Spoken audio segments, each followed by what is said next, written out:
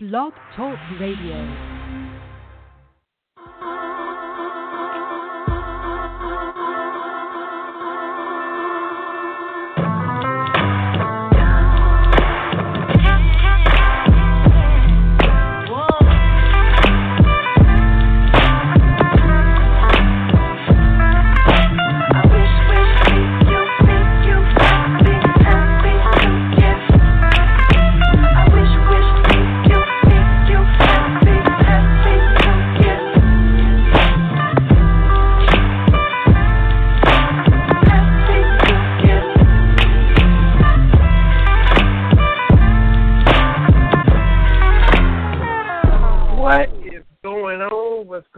Welcome into another episode of Cat Talk Wednesday. I'm Vinny Hardy. Starting off with a frog in my throat right off the bat. That's always great. And TV, Terry Super TV Brown is up in Louisville joining us for another show. TV, how's it going, bro? It's going good. Enjoying this springtime weather. And honestly, down here, we've had no winter at all. And I've said that in years past because I'm about 2 hours from Harlan County where I grew up, where I live now. And the difference in weather is crazy. It'll be a little dusting here, and, you know, all my family back home have 6 or 8 inches.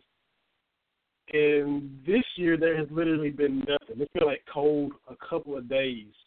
I still know it might be one last cold snap coming, but years past, there's been very mild winters here, but this is ridiculous. There's been absolutely nothing for December and January, and now we're almost to March. I mean, it's crazy how we just breeze through wintertime this year. Yeah, the girls were complaining. Excuse me. Here I am. It's so warm that it's kind of started the algae season around these parts. But, girls could talk about how chilly it is. I said, it's not that bad. This has not been a regular winter. So, no. I'll definitely take it. Yeah. Now, in years past, as a kid, there was a big blizzard that hit one time that I think my sister and I were on spring break, and we got 2 or 3 feet. Like in April one time, I mean, that you might have one of those freak things, but as far as wintertime proper, the actual season of winter, there's been, nothing at all. So it's like you said, I'll take it. It is unusual, but I'll take it. Yeah, I know I will. And we got a lot to talk about. We got a jam-packed episode there, Mr. Vinny.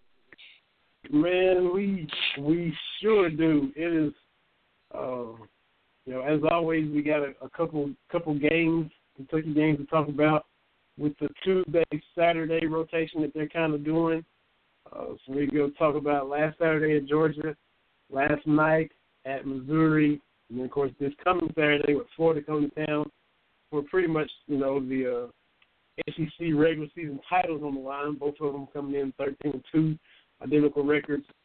Florida won down in Gainesville. Kentucky looking to avenge that in Lexington. We got all that to talk about.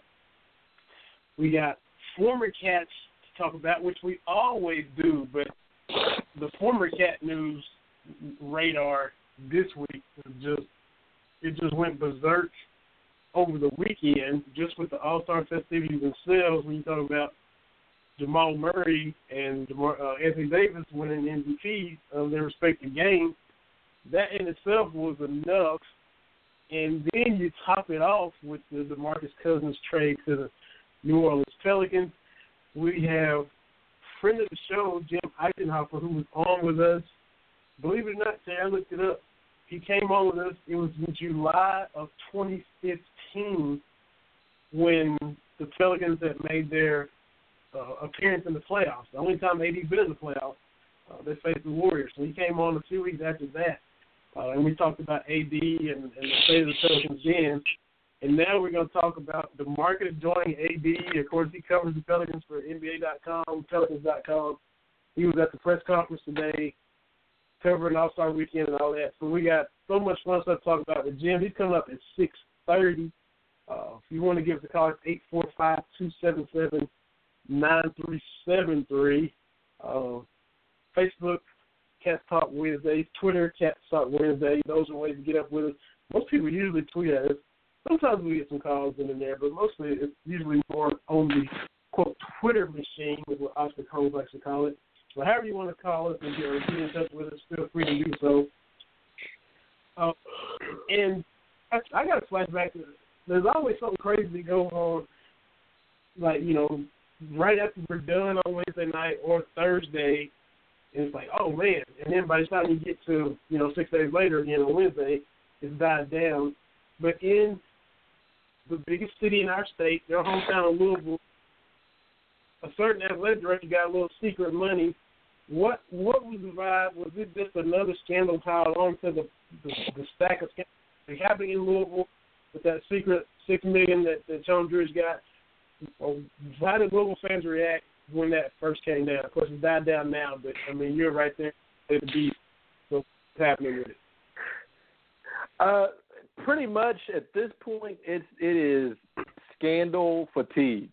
I'll be honest with you, it didn't move the needle. It's just another. It's just we've gone into some detail about some of the things on the athletic side and academic side. U of L, Dr. Ramsey is no longer the president of the university, and it comes out that it's just been into the millions of dollars that Ramsey and his staff were compensated over above what they should have been. So this above or below the board payment, it doesn't shock anybody, but it should. That's the thing. I saw some folks say, well, he deserves it. I don't think anybody's going to disagree that Jurich has done a very, very good job moving Louisville from kind of the outer reaches to being in the ACC, but all his compensation needs to be above the board. The problem we run into is when you start to do things that aren't kosher just because they make sense. But as a public university, you have responsibilities to the state, to the taxpayers and everything. So it's just another head-scratching development that just, I'll be honest with you, a lot of people are just numb. Mm-hmm. And I just had to ask, because you kind of keep your finger on the pulse, sometimes probably not even willingly, but just because you live in Louisville. But you've written a lot of good articles about it, about the Young Center stuff, and as well as all the other things pertaining to Louisville.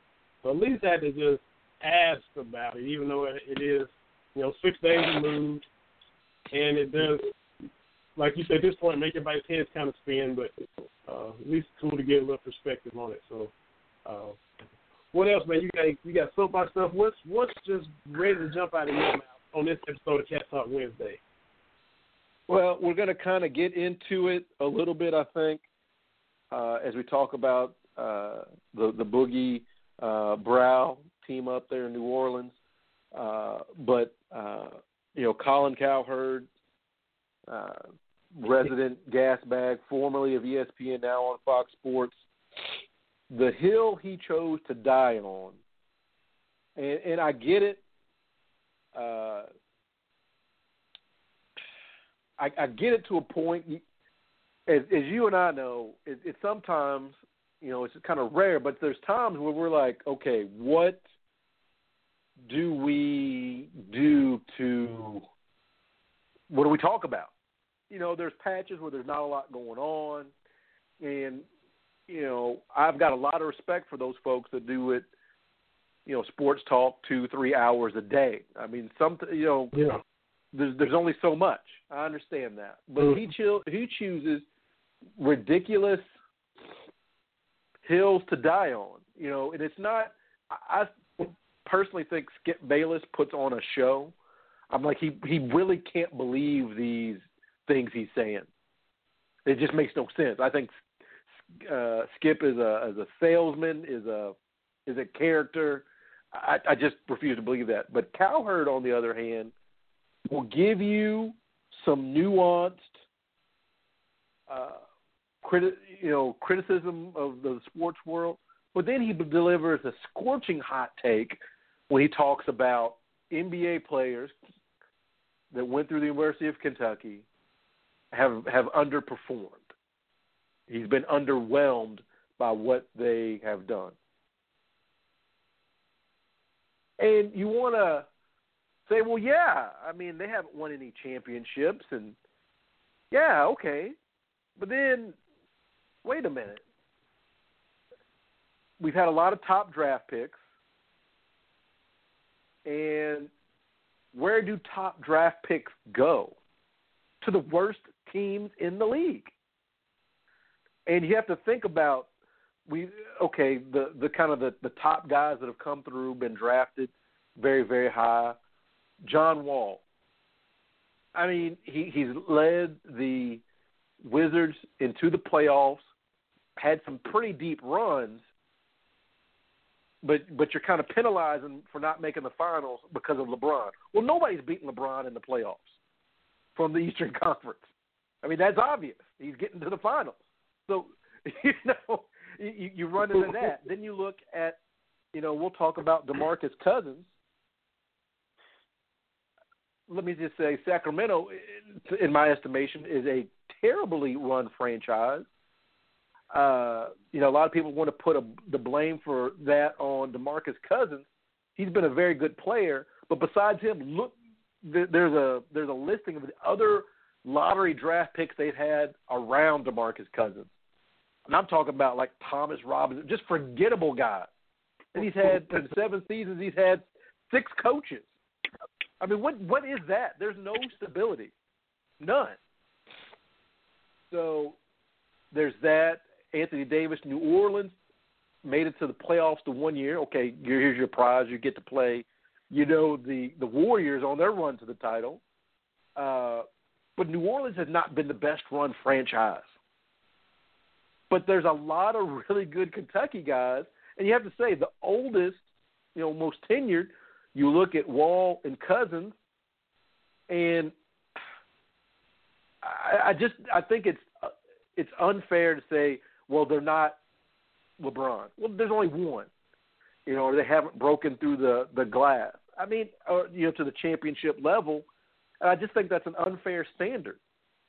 My thing is, you look at PTI, they always talk about, do you take this situation or the field?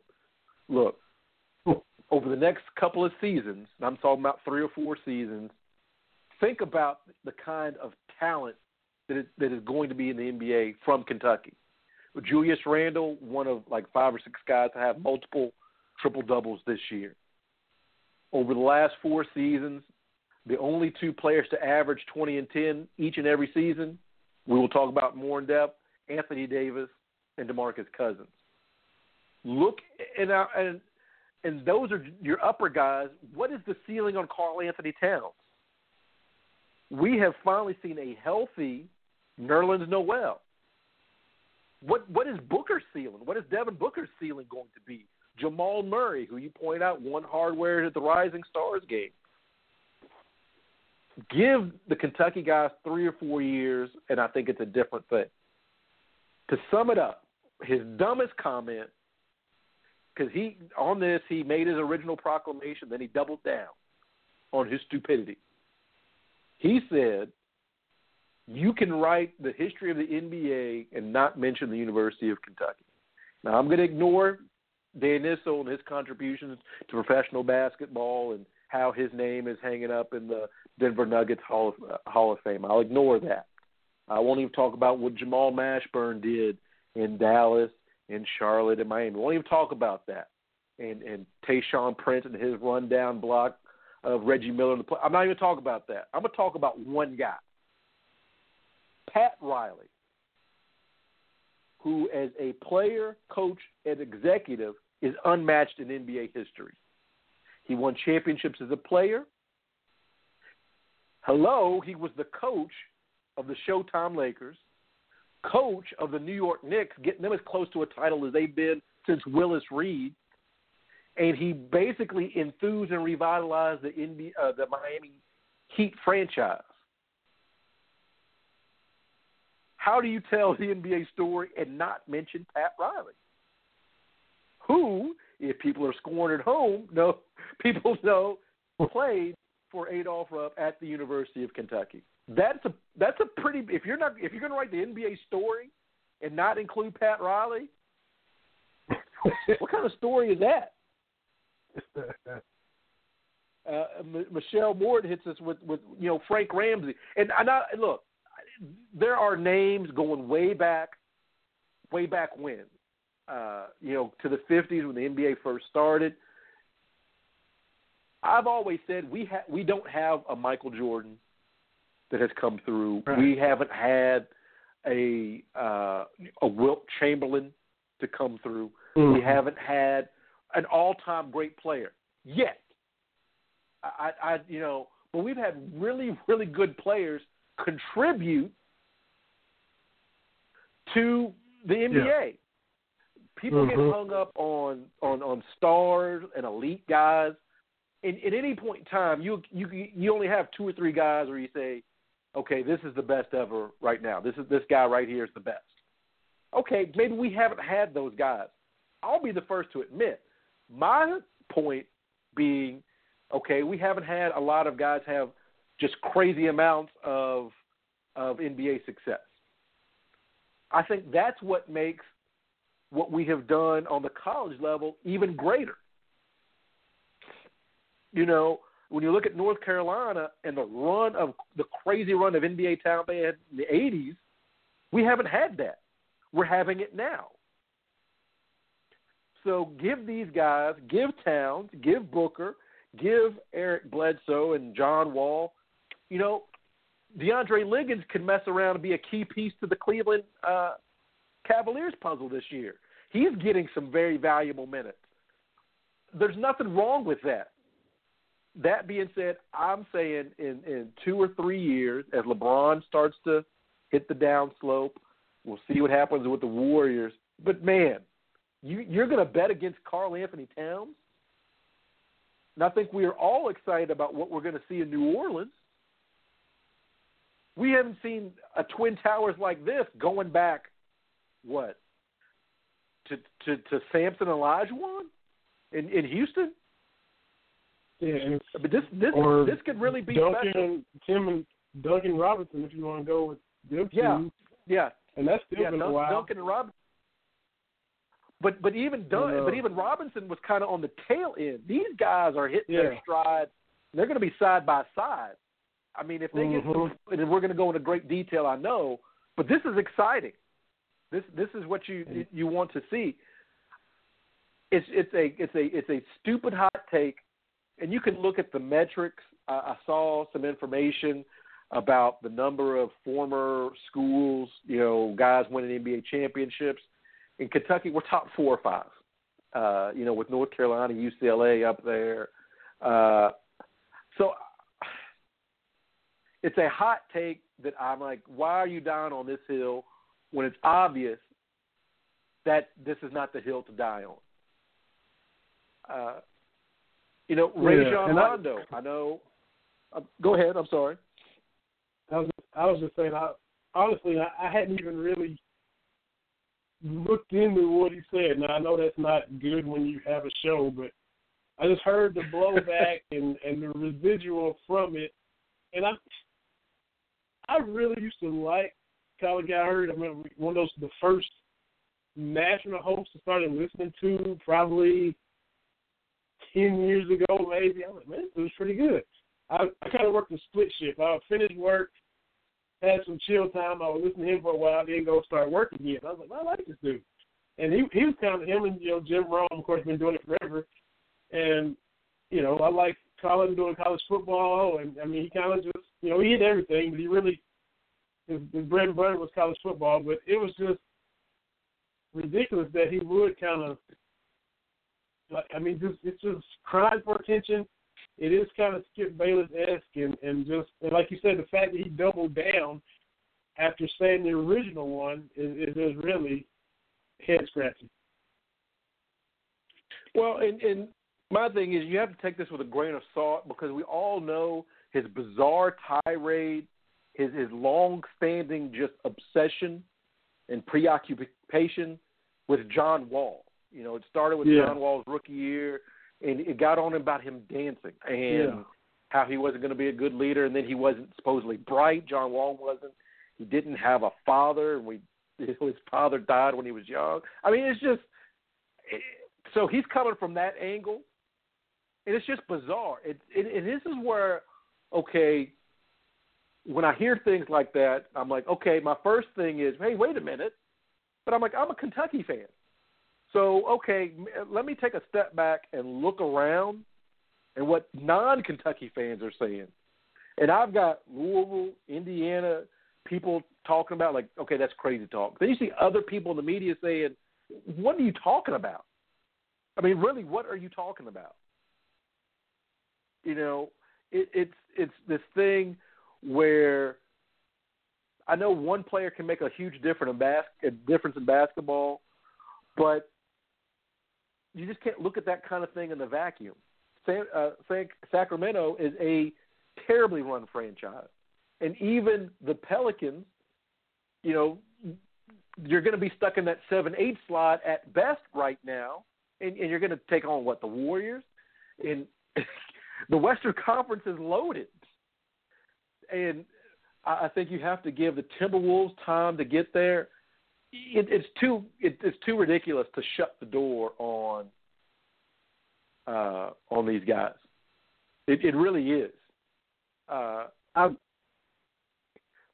pulled up the episode where we had Jim on with us, about a year and a half ago. It's in July 2015, and we were talking about some of this same stuff. That week, you and I had both written articles about the Kings because that's when they had made a run at John Calipari. I forget. I don't know if it was. I forget which coach they had just fired at the time. I mean, like they've been through so many in such a short period of time. But I wrote a sarcastic piece, basically saying that's the smartest thing the Kings have done in a while. You know, everything else they do, they screw it up. Hey, at least you're not going to get Cal, but at least try. I mean, that's at least an attempt at trying to do something to better yourself. You had written a piece about, I think, DeMarcus and the Kings on Wildcat Blue Nation, and here we are, a year and a half later, still talking about, how messed up the Kings are. You got Vlade Divac, your boy, for a minute, so y'all traded him and stuff to get Kobe, saying after the fact that, well, I turned down a better deal for trading Cousins than what we actually did when we worked out this trade with the Pelicans. You got the owner, and, no disrespect to Buddy Hield, had a great career in Oklahoma. He improved year after year after year. He progressed and made himself into a star. You got the owner saying that before he even gets to Sacramento, when he plays the game, that he's already going to be better than Steph Curry. Kind of going Lonzo Ball's dad, saying he's going to be the next Steph. And so now Buddy Hield's going to walk in the door with that burden already on him, as from an expectation standpoint. And you just mentioned that the great Mitch Richmond toiled and labored in vain for a decade or more, and the only love he ever got was when he made the All-Star team for that weekend, and everybody forgot about him, so he went back to Sacramento. So they just can't get out of their own way. And outside of Weber, Peja, Vlade, Jason Williams, Doug Christie, Mike Bibby, Rick Adelman, they have been just tripping over themselves for their entire existence. Yeah, it's a poorly run franchise. I mean, the big name coach they bring in, George Karl, openly starts feuding with DeMarcus, and look, I'm not saying you have to kowtow to somebody, but you can't come in and then start talking about trading your best player. Nobody is going to settle for that. So it's just a bad franchise, and you have to say top picks go to bad franchises. And a lot of these teams have been bad for a long time, like Sacramento. The Pelicans have not had a great historic run. So it's not like they're going and that's the thing is you look at, Tim Duncan was a top draft pick. Well, that was lucky for the Spurs to get that number one pick and be able to pair him with a healed David Robinson. Okay, that works. Right. The Spurs were a good team. Yeah. But these are 20 games that year. The year Robinson's hurt, they dropped down to 20 games, and they happened to. Was that the lottery back then? Ping pong balls back then? Yeah, it was a lottery back then. They did that with Tim Duncan. Right. So, these guys are on teams that have not had any recent success or any long-term success. And maybe I am wearing my big blue glasses when I'm looking, but they're dominating. And because my thing is they're winning games against really good teams, so it's not like the classic putting up good numbers on a bad team. I just don't see that being the case. This brush they tried to paint Cousins with as being a hothead and all this kind of. What's the difference between him and Draymond Green? Draymond's on a team that's really good, and when you put DeMarcus on that team or in a different situation, and we'll see he's going to be different. So I'm excited about that. That's kind of my soapbox moment. I was going to write something, but as you point out, I've written that article before. We've talked about it before. I did write a piece not too long ago. Don't even feed the trolls. Look, these guys know. Big Blue Nation, we are fervent, we are numerous, and we will engage. People that hadn't even thought about Colin Cowherd, even in passing, you became aware of these things, and that's what saying things about Kentucky's going to do. You remember a couple of years ago in the summertime, CBS Sports, all these coaches polls, who's the coach you trust or love or whatever. It was all kind of slanted against Cal. These people aren't dumb. They know, hey, most of the Big Blue Nations we're going to tweet back. We're going to write angry pieces, and you and I are going to talk about it on the show and that kind of thing. So that's why they do these kind of things. I get it. So I did not write anything this time. I am writing something about the Big Blue Nation itself. But we will cover that when we start talking about some of the games that have occurred over the week. So that's we'll definitely cover that, the Georgia game and the last night at Missouri. Yeah, because Jim Eichenhofer be calling anytime, and we'll continue the Pelicans discussion, the Cousins trade discussion. But I'm been real impressed with De'Aaron Fox the past couple of games, as we are joined now by our guest, a friend of the show. Been a while since we had him on, but he covers the New Orleans Pelicans, NBA.com/Pelicans. Mr. Jim Eichenhofer joins us now to discuss the DeMarcus Cousins trade. Jim, I know it's been a struggle because you don't have anything to write about, nothing to talk about in New Orleans. The writer's block has to be real now, man. I'm really feeling your pain. Hey, guys. The struggle is so real. Hey, guys, good to be with you. Yeah, I've been just trying to figure out, where do I go from here? There's nothing going on. It's just quiet. It's just like a desert of no topics to write about. No, it's been incredible. Sunday night was one of the craziest nights of my career, I have to say, with simultaneously Anthony Davis wins MVP of the All-Star game in New Orleans, and at the same time we find out that the trade had happened through I think it was Adrian Wojnarowski who had the news. So that was quite a 15 to 20 minutes there Sunday night of all this stuff happening at once. It was kind of bewildering there for a little while. So is like the buzz just kind of started going around the building? Is that how it really just kind of grew from there? It was. Yeah, you know what's interesting is 99% of the time when something like that happens, you know, you're in your office or you're with people that you work with. But the thing that was unique about Sunday was you had all these different writers from everywhere across the country and media and across the world, really, for All-Star games. So when that news started circulating that there was a possibility that it could happen before the game, I heard everyone talking about it. And, of course, people were asking us. There was a handful of people that are from the Pelicans that were near me, and everyone wanted to know what we thought or what if we had any info on what was going down.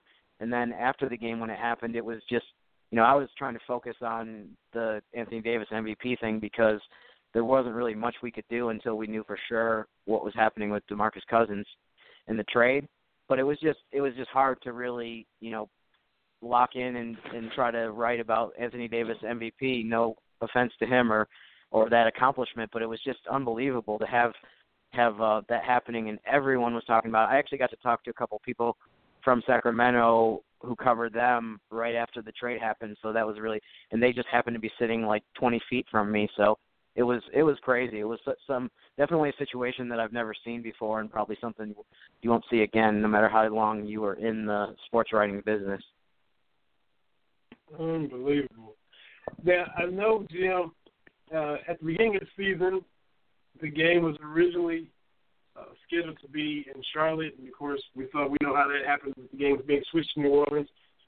Did that change your plans? Would you have been in Charlotte for the game, or would you have just kind of taken a few days off and been out in New Orleans, and you kind of have to work that weekend? How did that work? That's a good question. In the past, when the game's been in other locations and we've had involvement the past couple of years, we've sent video people, and I've taken a few days off, I think partly because I do every single regular season game, so it's pretty conducive for me to have a couple days off, and I'll watch whatever participation we have, if it's AD in the All-Star game or somebody in the rookie game or whatever. I'll watch that on TV and maybe write about it or tweet about it, But if it was in another city this year, I don't know for sure, but I probably would have gone home. I'm actually from the Syracuse, New York area, so I probably would have gone home for a few days. But with that being not being the case, with it being here, you know, we're always going to be there in person when the game's here for obvious reasons. It's such a great opportunity to cover everything and be there. And after everything's over, unlike everyone else in the NBA, you get to drive 15 minutes and be in your own bed. So it's a pretty nice setup when the game does come to your city. I would imagine so. Now, I know you were at the press conference today, and I watched it a little bit before the show came on, and it was entertaining, like you tweeted out. What stood out to you the most or caught your ear the most from the introductory press conference this morning? I think the one thing that stood out to me the most was I've seen DeMarcus Cousins do some interviews, but not a ton. The thing that surprised me the most was just how funny he was and how, you know, I mean, I wasn't surprised that he was happy because I knew that it sounds like from the beginning that once he heard about the trade, he was pretty pleased to be coming here. He's from Mobile, Alabama, which is not that far away, so he's a lot closer to his family.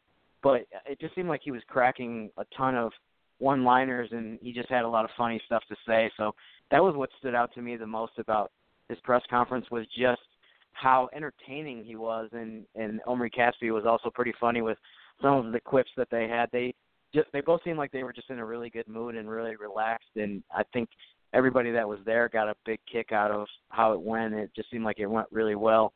And for the reporters here that hadn't ever talked to them before, and I'm sure for people like you that watched it on TV or online, it was just it was more entertaining than your standard press conference where you hear a bunch of cliches maybe and some standard answers that people, players or athletes or coaches, give sometimes to make sure that they're staying out of trouble or towing the company line of whatever they're supposed to say. So it was really fun. I thought, you know, I'm not sure what your opinion of it was, but it was definitely enjoyable, and I got a big kick out of watching it.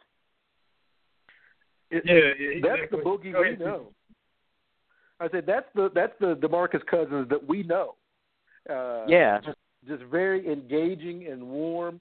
You know, and when Kentucky fans say that, folks say, well, he's only there 8 months or whatever. But these guys come back, and even though they move on to the NBA and do bigger things, you know, they still come back. They're still engaged with us, and this is what we see. Just his press conference, it was a DeMarcus Cousins press conference. I think he feels kind of revitalized, being in what I think is a better situation on and off the court for him. Able to kind of buddy up with Anthony Davis, who, if I'm not mistaken, Vinny, if they had stayed 4 years, they would have been on the same team together in college, which would have been ridiculous. But I'm excited to see what's going to happen down in New Orleans. Yeah, I mean, I feel like we need to open up at this point. We need to open up like a Lexington chapter of the Pelicans offices or a fan club. Maybe we need to have some. I mean, the phones have been ringing off the hook. I think downstairs with ticket requests. I'm wondering if they should open up a chapter there so they can, you know, organize some trips from Lexington down to the Big Easy. Well, you know, the Pelicans have the big guys, and the Suns have the guards. It's pretty much how it goes. That's true. And the Suns love Kentucky players. That's for sure. That's right. And as far as, I mean, you know, Kentucky fans love all the guys that come through. Devin Booker is beloved. He was on the 38-1 team. Tyler Ewis, he has a special place in everybody's heart, you know, with how small he was, but the heart and fight that he played with. But AD, I mean, winning the title in 2012, Boogie being on Cal's first team in 2010, it's, I mean, as far as the actual, I mean, Kentucky fans are going to root for all of them and keep up with all of them.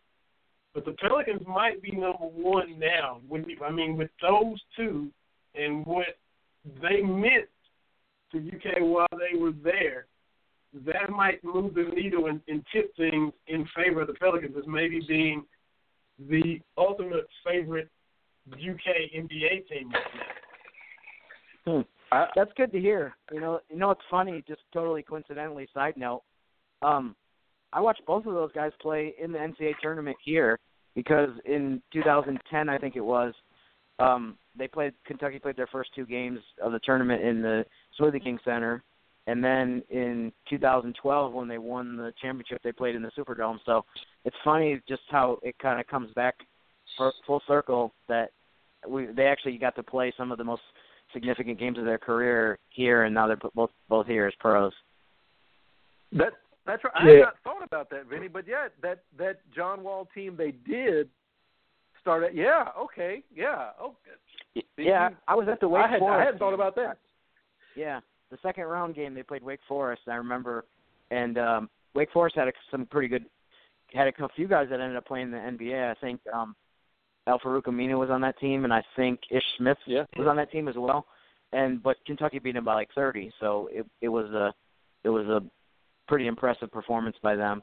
But then 2 years later, I went to both of the Final Four games because they were right here in New Orleans, so it was pretty. And the SEC tournament was here that year as well in the Smoothie King Center. So yeah, been a lot of Kentucky exposure here the last 2 years. Well, they love the Big Easy, I'll tell you that. So yeah, on the court, do the Pelicans make this work? Is this something? Can they figure out how to utilize both of these 2010 guys? Mm-hmm. Yeah, I think the thing that people have talked about in the last couple of days since the trade is that it'd be different if you were talking about two guys that both do exactly the same thing. Like, say both of them were post-up guys, and you have to figure out, like, how do we integrate both guys in the offense when they both are trying to do the same thing. But based on the fact that they're both so versatile and that DeMarcus Cousins is actually above average three-point shooter percentage-wise this season, and AD also has three-point range, and that AD does post up sometimes, but that's not, the biggest staple of his game. He scores in a lot of different ways, including, like you guys saw in college, he's very opportunistic with tip-ins and putbacks and running the floor. So I don't think that the team thinks that they're really going to get in each other's way very much just because they can do so many different things. So I think the coaches are excited to look at all the different options and look at the playbook and see exactly how can we figure out the best way to use these guys. But there's so many different options with them. So I think that's why they're we'll see for the first time tomorrow night in a game, but I think there's a ton of optimism and enthusiasm about the fit of pairing those two guys together. Talking with Jim Eichenhofer, covers the New Orleans Pelicans, NBA.com, talking about the news that's got all eyes on New Orleans right now with former Sacramento big man, former UK big man, Marcus Cousins, heading down to the Big Easy. Jim, last time you were on with us, you talked about how you had covered your team back, when, it was the Hornets and back, through Katrina and all the setbacks they had, and how the Pelicans were starting out brand new. Everything was so new. The players were new. The nickname was new. It's kind of like an expansion team in contrast to the Saints that have been there ingrained, for decades. The addition of Cousins, has it just brought, a swell of optimism to the city as far as hopes of what the Pelicans net can now do? Because, AD's kind of been there by himself for a while, needing some help. Now he's got some help. So his fan base kind of, pumped up now, got a little pep in their step. Yeah, for sure. I mean, if you look at pretty much any different measure, a couple of them that come to mind for me is the sales calls, the ticket calls that the team has gotten. Somebody was telling me earlier today that this has been the biggest bump in terms of interest in people calling about season tickets and individual game tickets that they've had since the day or the 2 days after they won the lottery and got Anthony Davis. So that should tell you something right there. That was 4 or 5 years ago. So, that's one measurement. There's also social media has just decreased or increased a ton. There's been so many more people interacting with Facebook and Twitter and Instagram and you name it. So, but also if you branch out further from just what we experience here, anyone who has watched ESPN or any of the national stuff this week, it's been amazing. Partly there's not a ton of huge stuff going on in the sports world right now, but it's with football over and so on and so forth. But it seemed like on ESPN it was like the lead story every day. And NBA TV, which I watch a ton, it's a great channel, has been focusing on this story, maybe 50% of the time with some of their shows that they've had the last few days. So just across the board, it's been incredible just to see how much people have focused on the Pelicans. And there's a lot of stuff to talk about in the NBA, but it seems like that's been the number one topic of discussion for, since Sunday night when people found out about the trade. Talking with Jim Eichenhofer, covers the Pelicans, NBA.com. The trade deadline is literally here now. Do you see any more moves in addition to Boogie, or will they be big players in free agency now, or would they have been before the trade? Will they still be? What do you see as far as kind of building around the two of these guys? It's hard to say. To take one part of that first, as far as the trade deadline, I think they now have a roster spot open, and I think they had some guys that they have looked at as far as trying to fill that spot. But in terms of the trade deadline tomorrow, I'm not quite sure, if it's going to be very active or if they're going to, just settle in with the guys that they have and try to, work on the chemistry short term and that kind of thing. As far as the summer goes, Drew Holiday is going to be a free agent, so that's one big decision that they need to make. And there's a few various other guys that are free agents as well. Terrence Jones is on a 1-year contract, player you guys know really well there. A couple other guys are going to be coming up in free agency as well. So, but I think it's hard on February 22nd to really get into that too much, just because with 25 games left and a major move that they just made, obviously, it's hard to really predict. It's hard to know what's going to happen over the last couple months of the season, and I think just like with any team, the way that they play over these last 25 games and the way the season ends up is going to be a big factor in terms of how that leads into other decisions that they need to make when you get into the off season. Yeah, definitely makes sense. Now, Jim, unlike a lot of Kentucky fans, I'm a diehard Houston Rockets fan, and I have been ever since my childhood team, the Hawks, traded Dominique Wilkins. That made me done with the Hawks. I became a Rockets fan. Elijah was my second favorite player. Been a Rockets fan ever since. The Rockets are in town tomorrow. They're the first team to get a crack at the new look Pelicans.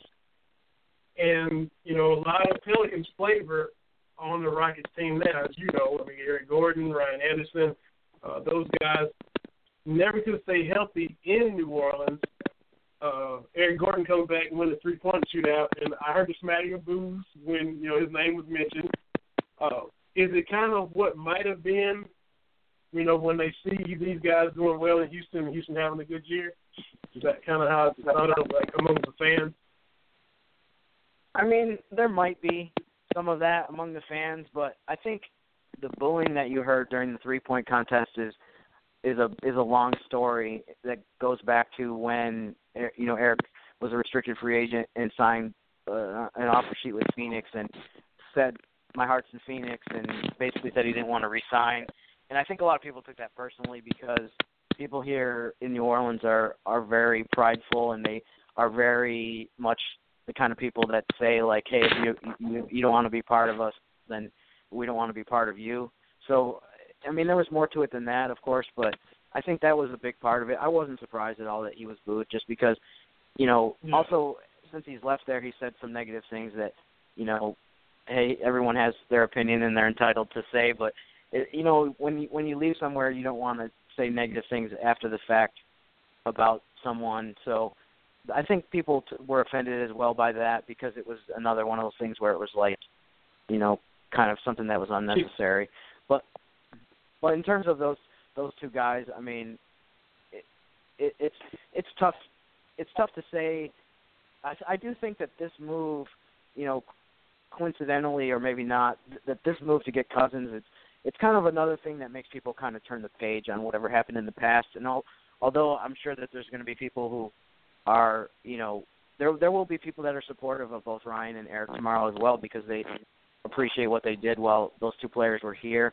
I do think now that people are going to be a lot more apt to look to the future and not really worry that much about what's happened in the past because they see a team and the makings of a team now that can do some big things it's a situation where they're not going to need to dwell on what's happened over the last 3 or 4 years or whatever. Right, that makes sense too. I was looking at the roster, and correct me if I'm wrong, but of course you got Cousins and Davis who are right at 7 foot, and I mean New Orleans is just loaded with bigs. I mean, like I said, correct me if I'm wrong. Demo, Monty Eunice, former Rockets, still there. Ajinka, Omar Sheik, and I can't read my writing on this one, but I mean just 7-footers all over the place. Are they going to keep all those big guys, you think? Or, I mean it's just, they're kind of like a log jam. Yeah, I mean, I'm not sure what the options are as far as that goes in terms of who's going to stay and who they might try to get moving to somewhere else. But, I mean, you make a good point, though, about the one thing that you look at right now is that, I mean, Cousins is going to play, you would think, 35-plus minutes. Davis is going to play 35-plus minutes. So there's not a lot of playing time left over beyond those two guys as far as at power forward and center. So, but, I mean, it's definitely a good problem to have some other guys and to have some depth instead of having not much you can go to. But, I mean, between Terrence Jones, who's had some really good games this year, he had 36 against Cleveland in a game that he was a huge factor of why they beat the Cavs a couple weeks ago. And then Donatas Montaiunas that you mentioned has been a real good player, somebody that the front office I think here really likes. So you have two other guys that have made some pretty good contributions this season, and not a lot of minutes to give them. So that'll be definitely one thing that people watch, is to see how, what they do with the other minutes that are beyond Cousins and Davis. That there's just not a lot of opportunity there beyond that beyond those two guys. You got right to the next question I was going to ask, the next basketball question. Then, of course, I got a couple of Jim Eichenhofer questions, just like I did last time. Nothing too personal, but just like tell us about, you see every minute of every game all season long, but I was going to ask you specifically, just tell us what it was like that night Terrence Jones had 36 and 11 against the Cavs. What were you sitting there thinking as it was unfolding on the court that night? Well, if I remember correctly, he had something like 16, 18 points, something like that in the first quarter. So it was one of those games where right off the bat he looked like he had that look in his eye like, man, this is going to be a big night. We've seen him play really well multiple times when I'm not sure exactly what it is. It's something like 3 or 4 games that Anthony Davis has missed all season this year. But every time they've put Terrence Jones in the starting lineup to replace him, and he's come up with a huge game. So it wasn't really that shocking that he played well that night. But he had 36, and I think it was close to a career high for him that night. And so it was a great night. Drew Holiday also had 30-something points as well. So that really was one of the best wins of the season, maybe the best win of the season. And it was cool to see Terrence, deliver the way he did in a situation where they pretty much needed everybody that was available that night to play well. And they beat the Cavs with all 3 of their big 3 were on the floor that night. So, maybe the best win of the season. And to be honest, Terrence was giving it to LeBron on both ends. Yeah. He had that block. He crossed him over. He he went right at him and was doing work against him. Yeah, he was great. It's funny. We see so many games that it's stuff like that I hadn't forgotten about it, but it's like when you mention it again, I'm like, oh yeah, that's right. I remember he had a couple blocks that brought out of LeBron that brought everybody out of their seats, and it was just a really impressive game by him. That it's one of the things that you watch him play that night, and you're like, man, you can see why this guy was a first-round pick and highly touted. He's a very talented guy, both ends of the floor. Absolutely. So Jim,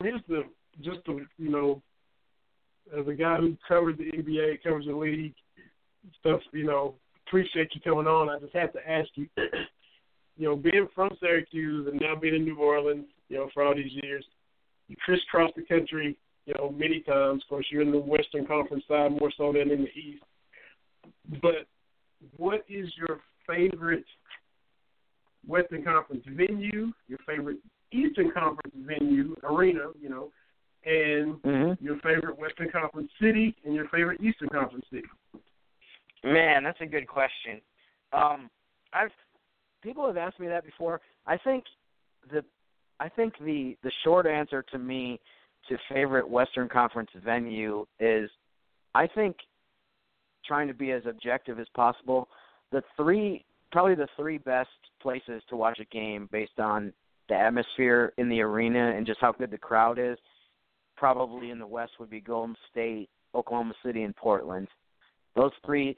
Golden State is extremely loud. It's when you're there, you never feel like, oh, this is just a ho-hum mundane regular season game on a Tuesday. No matter when you're there, it's really loud.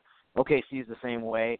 Portland, maybe not as loud as those other places, but still very active crowd, and it just feels like kind of like an old school type place where people are really focused on the game, and there's not a lot of other stuff going on in the arena. So those are the 3 places in the West. In the East, I would say probably also kind of based I don't think there's as many places that stand out in terms of like the crowds being really loud or crazy, but in terms of the atmosphere or just the history, in the East I would say Boston is a great place to watch a game. It seems like people are really knowledgeable there and always into it.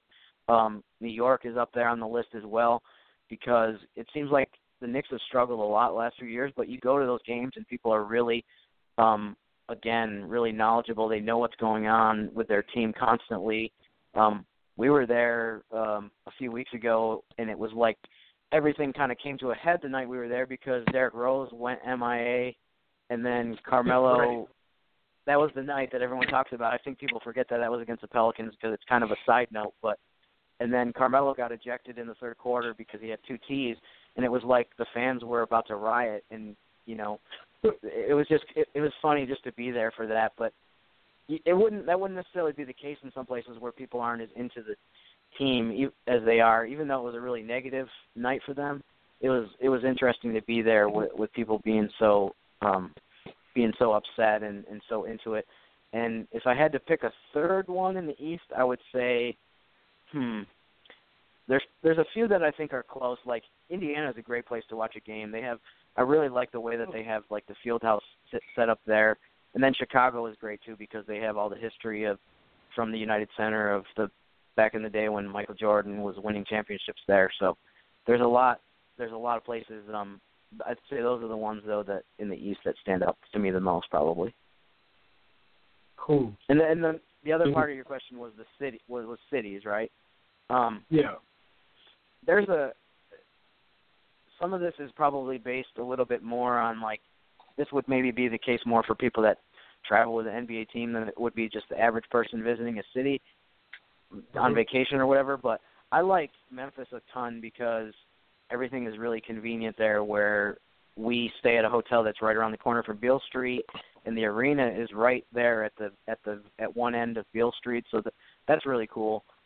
Los Angeles is great because of the same kind of situation where it's really convenient, and the area we stayed near LA Live, so there's always a ton of stuff going on. So, but yeah, I could probably go on and on. But in general, I like the warmer cities. So in the East, I'd say my favorite place to go is probably Miami. We stay like right on the water on Biscayne Bay, I think it is, and it's just such a gorgeous place to spend a couple days. And then Orlando I like as well for similar reasons, that it's just always warm there and it's always nice. Well, that's cool. I should have known Miami in the East. I shouldn't even have to ask that. But, yeah. and TV, you got family ties to Memphis, so Memphis makes the list too. So that's pretty cool. Yeah. With the forum and everything, yeah, it's a nice setup down there. I definitely agree with that. You been there before No, to games there? Yeah, I've not been to a Grizzlies. I have been to a University of Memphis game, but that same general area, yeah, it's a good setup. It's better than when it was at the Pyramid and it was kind of disjointed. But Memphis has done a pretty good job getting that area together. So yeah, I can second that. It's great. Yeah. It's a great arena. It's in a great location. They have a really cool entryway to the arena, and then once you get inside the arena. And also, I really like the stuff that they've done with just their branding, and the grit and grind thing is really cool. It kind of ties everything together. So I respect Memphis a lot for a lot of the stuff that they've done, and that arena is really gorgeous. It is. I'm gonna ask a question that, Terry is the Lakers fan. I'm a Rockets fan. Outside of UK, we don't agree on anything as far as who our teams are, Jim. But this question should probably come from a Lakers fan, but I'm going to ask it. Jim, when you're in L.A., in Staples, the 2-night deal, the 2 games there, Lakers and Clippers, how different is Staples when the Pelicans are playing the Lakers as far as the lighting and all that, as opposed to when they're playing the Clippers? I've heard that, it's totally different how each team does their thing. Is it that big of a difference and a drop-off and all that? I think it is a pretty big difference if you're talking about the lighting and the atmosphere and stuff like that.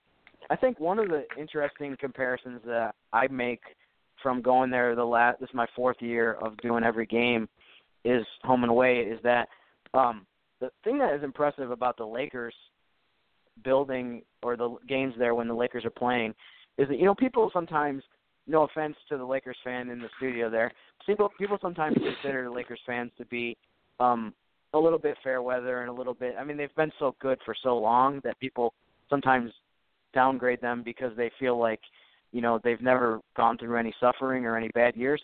But the thing that I've noticed a ton the last, this is my fourth year now, is their games are packed. Even though they've had 3 years in a row where they've had a poor record, their games there's like hardly any empty seats I ever see in the lower level. And I think it's also mostly true in the upper bowl. We haven't played there this season yet. We still have 2 more games at the Lakers in March and April. And so this will be the first time that we've gone there like since Kobe retired.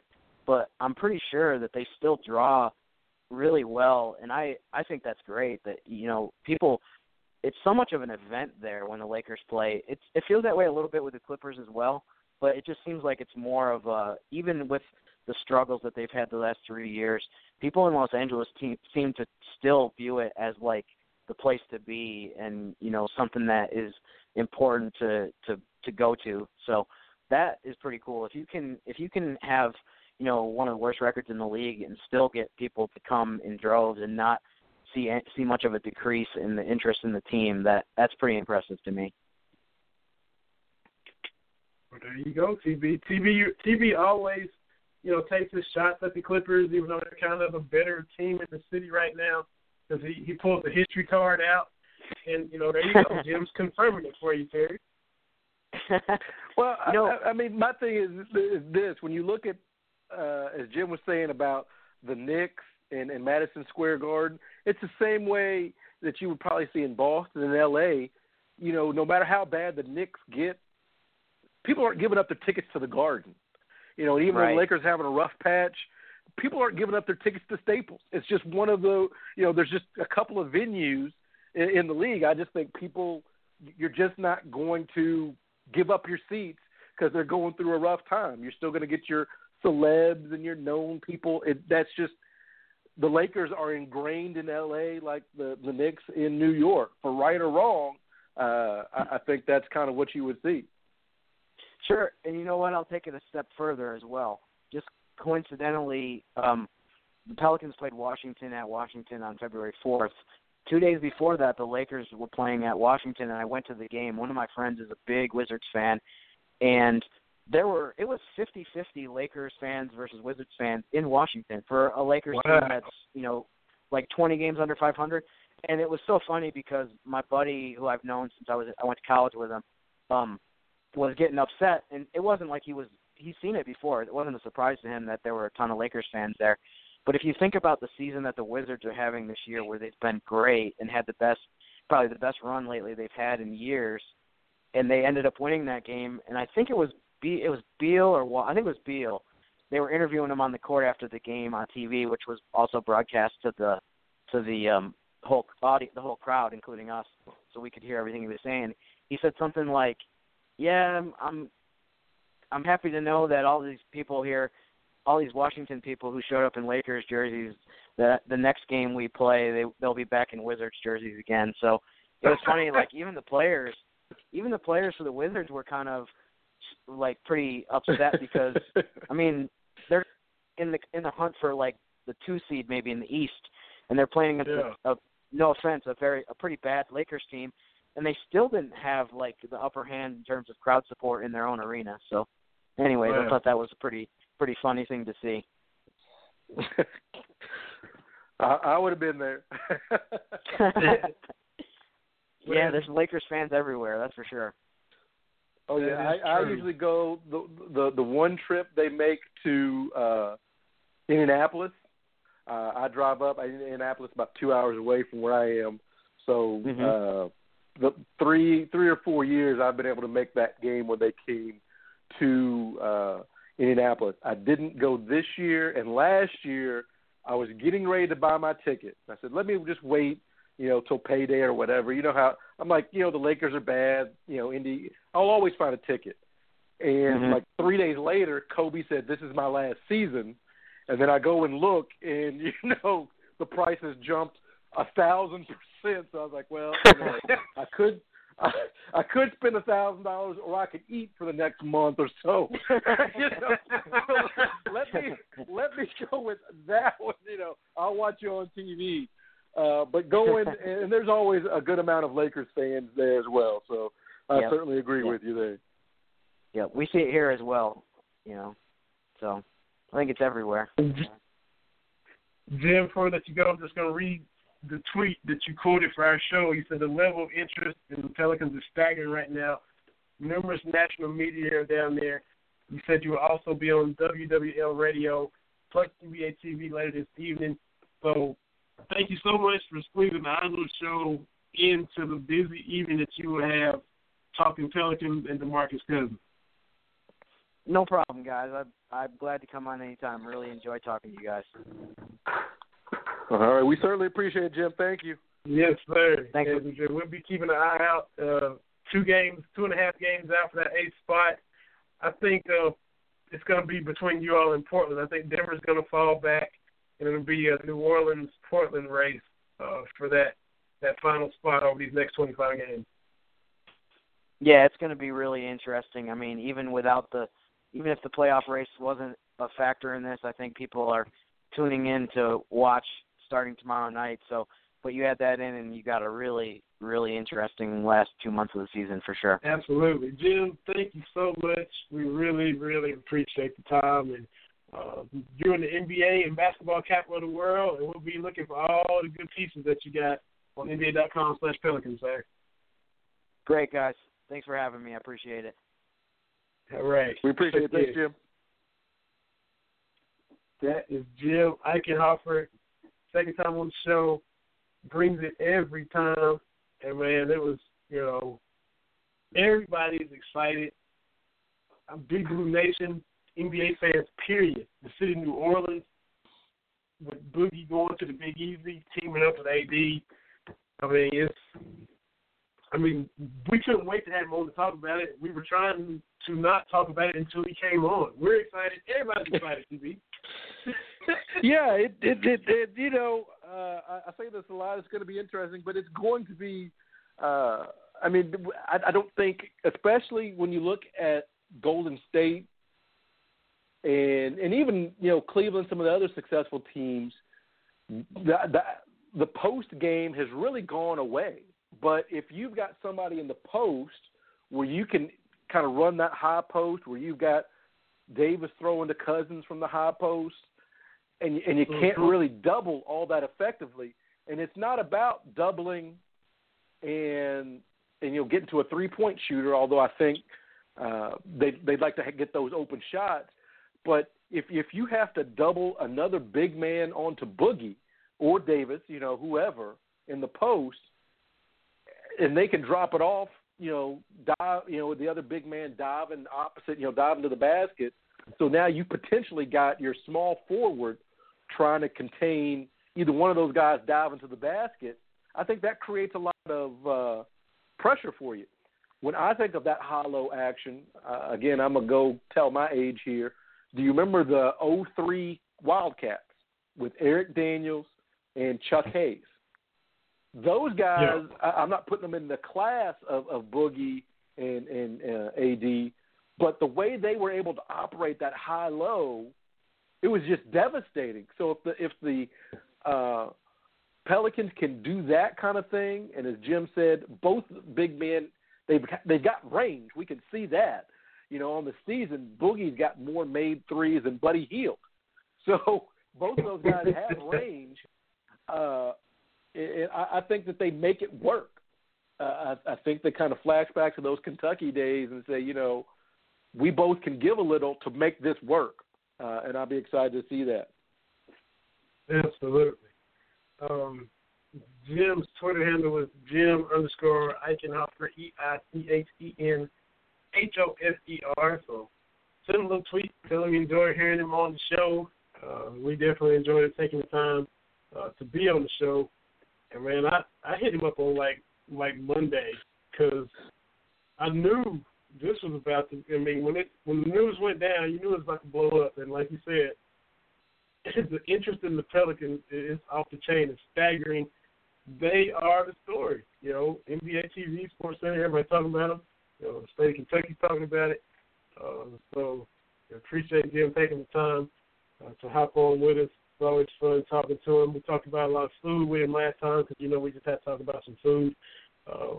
But it was cool hearing his thoughts on, you know, his favorite arenas, favorite cities, and, of course, what AD and Boogie are going to do on these next 25 games, and possibly more if Boogie decides he wants to re-sign after the season's over and make it a long-term thing. They asked him about that, and, of course, you get those questions right off the bat in the press conference. And, you know, he couldn't answer that, but he did say he's all in for, you know, right now, you know, 25 games, he's all in, all about trying to make the playoffs no matter what his situation was. He's heard about trade talks for the past 3 or 4 years. This time he finally saw that it was really going to happen, and he said, I'm about making the playoffs no matter what. So he was trying to make it in Sacramento because they're ahead of New Orleans in the standings right now. Sacramento's in the 9th spot, a game ahead of New Orleans in the 11th spot. So he was trying to make the playoffs whether he stayed in Sacramento or got traded to some other team, or now that he's with New Orleans, he's trying to leapfrog his old team as well as the Trailblazers and whoever happens to be in their way. So it's going to be fun to watch. We've had fun talking about it, and we'll take us a quick break because we are already into the second hour of the show. But I hope you enjoyed it. Come back for the finale. We'll talk lots of UK basketball. Got to recap the All-Star game a little bit, and I got to talk a little music with TV as well. I don't know if it's soapbox, but there's a little bit of a gripe with the halftime entertainment at the All-Star game. But we'll cover all of that. We'll be right back to talk about UK Missouri, UK Georgia, look ahead to UK Florida in just a couple minutes. This is Cat Talk Wednesday. Vinny Hart, Terry Brown, Brandon Hardy Radio Network, blogtalkradio.com. Real love, not someone to break my heart. I need real love. I was gone from the very start. I'm so serious, baby got me so delirious. We can have a raw experience, cause everything you feel, I'm feeling it, babe. You up, we touch, and you gonna keep me up until we laugh, we talk, but we never confirm if this is real. You tell me, no part-time lover.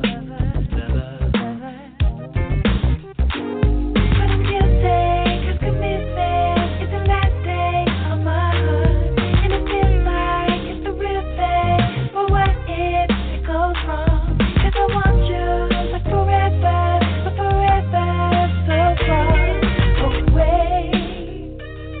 So I gotta let you know I need real love, not someone to break my heart. I need real love. I was gone from the very start. I'm so serious, baby got me so delirious. We can have a raw experience, cause everything you feel, I'm feeling it, babe. Come on, baby. Let's make love tonight. We eating popcorn and laughing, so tell me what's happening. Please don't play me like a boomerang, cause I don't wanna be a fool again. For fingering, we're trading places. Baby, won't you let me know? I can't say, cause commitment is the last day of my heart. And it feels like it's the real thing, but what if it goes wrong? Cause I want you like forever, but forever so far away. So I gotta let you know I need real love, not someone to break my heart. I need real love. I was gone from the very start. I'm so serious, baby got me so delirious. We can have a raw experience, cause everything you feel, I'm feeling it, babe. Real love, not someone to break my heart. I need real love. I was gone from the very start.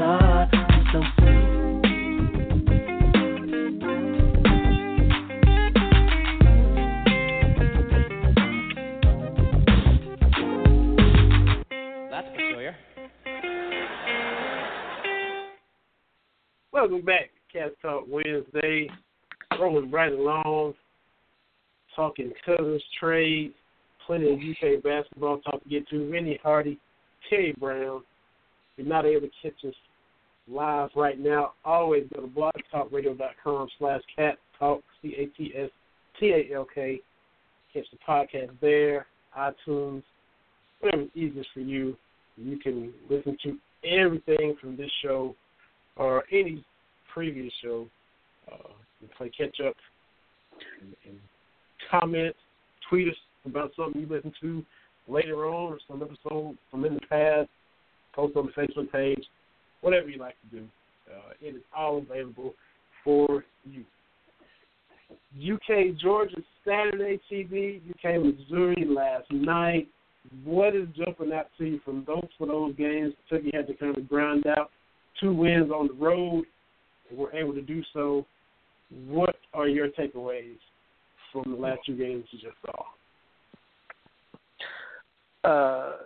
Road games at Georgia and at Missouri. I've said, I think at the beginning of the year or during the slide that the team had. Look, number one, road games are tough, and I understand Georgia was undermanned, and I know Missouri was undermanned as well.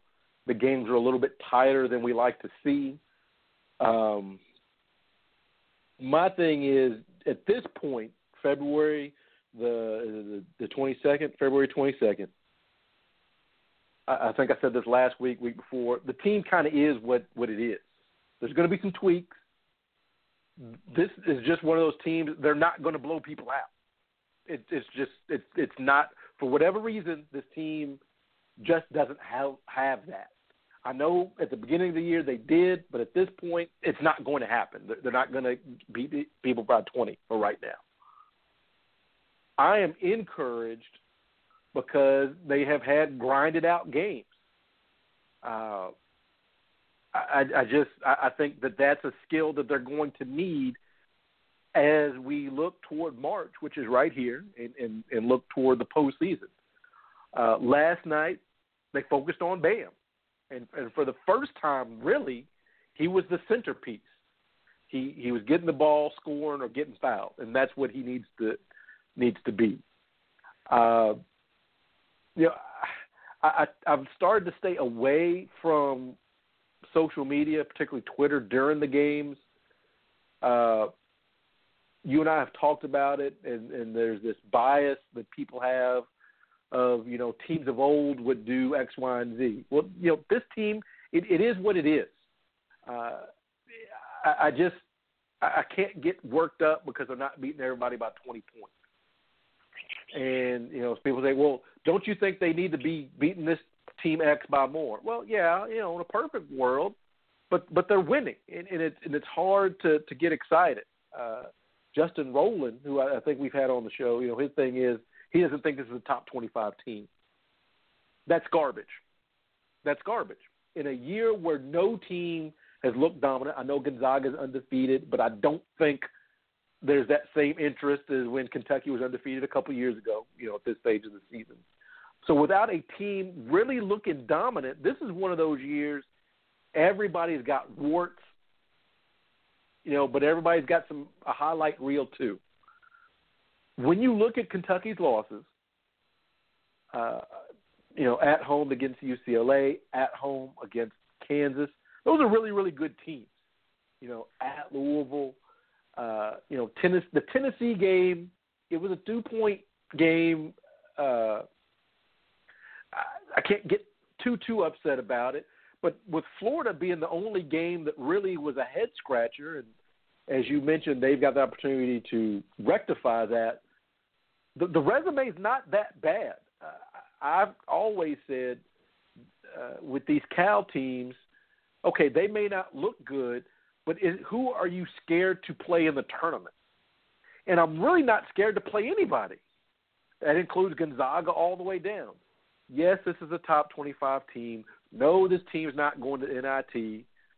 I correct people all the time. Well, this is another first round or early exit from the tournament. Another one? There's only been one. There's only been one time that Cal didn't make it to the Elite Eight. Only one time. Last year. So what are you saying? I mean, we have gotten so skewed that, I mean, this team, it is what it is. I think the ingredients on paper, you look at all these guys, and I think individually, Fox, Monk, Bam, even Winyan, Gabriel, individually, you say, oh, these guys are great, but sometimes for whatever reason, the team just doesn't come together. I don't know what to tell people, but I'm still encouraged. They're 23-5. It's not the end.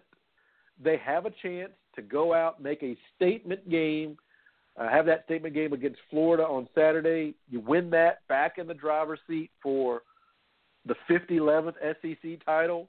Go from there. I'm just not too bent out of shape about it because I have seen Cal teams turn it on more than I have not. That's the thing. Well, how do you know this team is the same as the other ones? I don't know that they are, but when people say 2011 and 2014, those teams were able to turn it on. Hello, even 2012 and 2015 got better heading into the tournament. So I'm going to take my chances with that. Yeah, and kind of, you got to, as with any young team, you got ups and downs collectively from a team standpoint. Like you say, we saw blowouts earlier in the year, Texas A&M in conference, Arizona State in the non-conference. But the ups and downs also take place from player to player. We saw, Malik Monk's been pretty consistent scoring all throughout. Fox up and down, especially when he was injured. He was sick for a while. And then we saw Bam. There were times where, he wasn't getting the ball. Then there were times where he's got foul trouble. So there were, and I said a long time ago, I said, Bam is coming. Bam is coming. And thought it would have been maybe a little more from him. Maybe not like maybe 23 or 15 every game, but maybe a little more dominance from him. But there's still time for that to happen. I tweeted out last week, I think it was against Georgia or Tennessee. They threw it to him down low. He turned and faced and was fixing to make a move. Now, I might be wrong. I might have missed that. He might have tried that in games before, and I hadn't seen it. But I was like, I haven't seen him try to turn and face, a little reverse pivot or a little jab step. Normally, the jump hook or, turn around and just dunk on somebody. He can hit the jumper. He shot a few jumpers, hit one on the baseline. We see him all the time warming up before games. He's hitting free throws. The shot looks good. I still think Bam is coming. Last night, Bam probably, Bam won the game. He was consistently doing work down low, hitting free throws. He fouled out one guy. The other guy, I think Russell or whatever, had 4 fouls. And he ended up fouling out because he got switched up on Darren Fox. And, he got fouled out trying to check him. So we've seen the ups and downs collectively as a team. Now there's ups and downs from player to player. So now we got to get each guy kind of up to their maximum potential where they can be come March. And then, of course, that'll mean your team is peaking at the right time. That was a lot of rambling. None of it may have made any sense. But that's kind of where we are right now. There's still time. Yeah. And you want to maybe see Briscoe is in a little bit of a slump. He's missing shots. He turned the ball over. Stuff he's either got to play through or if Cal makes a change in rotation. And a lot of bench Briscoe talk right now. But it's just you got to get everybody, as Cal will say, playing as the best version of themselves. And that's where they are as a staff right now. Yeah, and here's the thing, too. Look, Cal has been here. This is his 8th season. We all know, Kentucky fans know, Cal is going to talk. I saw some people, Cal said after the game, we still got to figure this out, X, Y, and Z. And people say, why is Cal talking? Well, number one, all coaches talk crazy talk. It's called coach speak. Everybody does it. From Rick Pitino making you think the school of the blind is, the 1986 Celtics reincarnated. They all do it. And it's all annoying. It's all hyperbole. They all do it. But Cal does it. I know he's sending messages to his players. I get that. But a lot of times he's saying these things, so we are talking about him instead of the players. When you look back on that 2014 team, and Cal said, hey, I'm not doing this right. The tweak wasn't so much what the players are doing. It's I've got to get this right. Even last year, coming out and saying, hey, I'm using Scal wrong. He's going to say those things to take the heat off his players, and I think that's why they love him, from his UMass days to now. But I'm still going to bet that they are going to get this right. People are tired of Cal, referencing his past success. Well, that's what you do. Where he can say, look, the 2011 team, we were horrible on the road. We were like 2-6 in the conference on the road. But we figured it out. 2014, we lost like 3 out of 4 or 4 or 5, whatever it was, heading into the postseason. That team was dead in the water, and we can romanticize, well, Cal, the guys were talented. They were always talented. That season,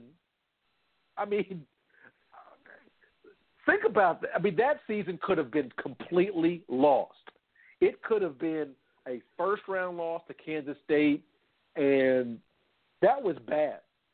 Whatever magic he did or didn't do to get them back on track is amazing. We can talk about how lucky Aaron Harrison's shots were, but you don't win one-possession games in March if your coach can't coach.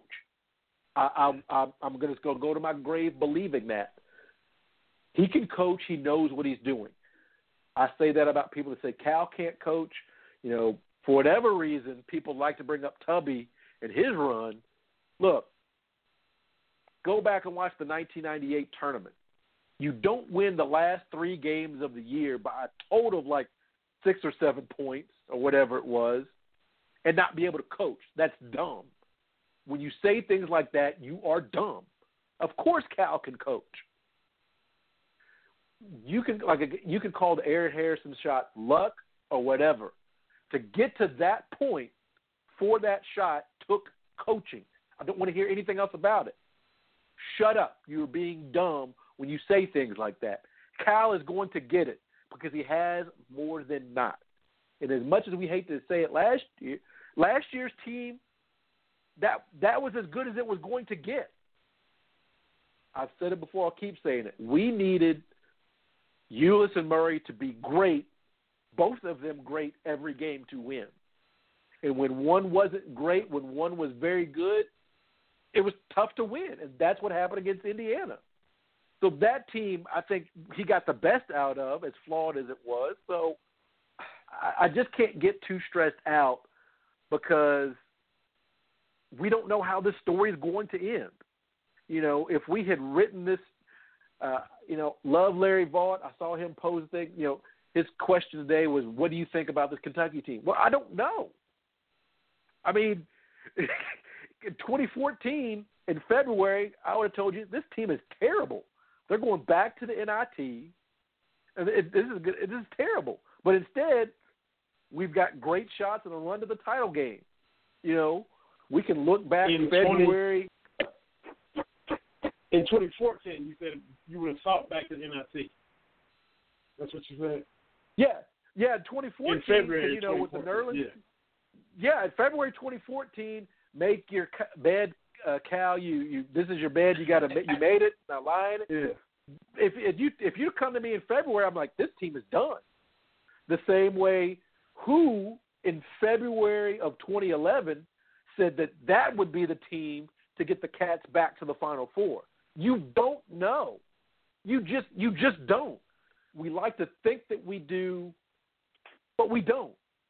And people say, well, Cal's hiding behind that. Because he can point to his record. He can point to you and say, this is what I have done before. I believe I can do it again with these guys. Most fan base say, well, okay, yeah. But for whatever reason, people are hate watching this team. This team's not fun to watch. And why are you watching sports at all? Jim touched on it earlier. People, are surprised that Laker fans are that loyal. Look, man, if you are a fan, you got to be here for all of it. You can't just be here for the 2010 team that was just a whirlwind ride of person. You can't be here for 2012. You can't be here for 2015. You can't be here for that. Because most of the time, you're going to have teams like we have right now, like we had last year, like we had in 2014, like we had in 2011, that they're going to have to grind it out. We have been fortunate enough to have, 3 kind of once-in-a-lifetime teams since Cal's been here?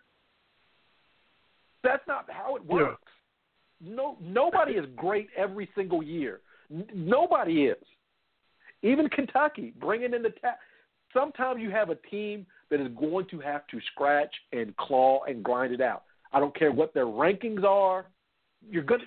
That's how most teams get by. This is the way teams are supposed to look. You can't get spoiled and make your bare minimum, we got to win every game by 15 points. No, that's dumb. That's dumb. I don't care if you're playing at Missouri. Go ahead. I was just going to say, where's the line? Because, you see stuff on Twitter. Where's the line of fans being negative and just call it like they see it? Because you see fans get mad at each other about, you're being negative. Or if they're not playing well, can you not say that without somebody getting mad? Where's the line at? When I talk about these things, number one, I'm not really going to call a college kid out. A lot of people are doing with Briscoe. Look, when Briscoe's shot's not falling, when you look at the Tennessee game, he's still getting you 8 or 9 rebounds. And Cal can't take him off the floor because even though his shot's not falling, he's still going to do other things to help you win. I draw the line at saying you can say, I think it's what is Cal thinking with this play, with this defense? I think that's fine. But when you say, well, Cal can't coach, you're dumb, stop talking. That's too far. He's the same coach he's always been. And as I explained heatedly earlier, he can coach. You don't win the games he's won in the tournament and not being able to coach. That's dumb. I get infuriated when you hear people talk about, these kids, they don't want it, spoiled or whatever it is. Look, if you have played basketball or any team sport, but specifically basketball, you just can't say, all right, take the best point guard, best shooting guard, best. It takes time for those teams to come together. And it is tough to play at a high level in a condensed amount of time at Kentucky. It just is. It's not an excuse. That's a fact. You just can't put teams together. Remember, the Dream Team lost to some college kids before they as they were getting ready for the Olympics. Okay, so you just can't throw talent out there and expect it to just to just do it. These guys have to figure it out. Well, it's February. Well, yeah, but still, here we are 28 games in, and this is an ongoing process. And that's what Cal is saying. That's what I'm saying is, even at February 22nd, this team is not what it's going to be. And, I try not to police fans and all this kind of stuff, but you got some folks that are always negative, always finding fault. My thing is, how do you get along in the rest of your existence if you're making the absolute best the bare minimum? Like, how do you get by? Do you go to McDonald's and do you throw a hissy fit if your Big Mac doesn't look like the one in the picture? You know, I mean, how do you get by if your significant other forgets to get bread from the grocery? Oh, you're the worst spouse ever. I mean, is that what people do? When you know, if your kid comes in and they've tracked mud, you're the worst child ever. You know, look at this. Your brother doesn't track mud through the house. This is terrible. You're a terrible child. I can't even bear watching you. It's like, what do you do? My thing is, why do you watch sports?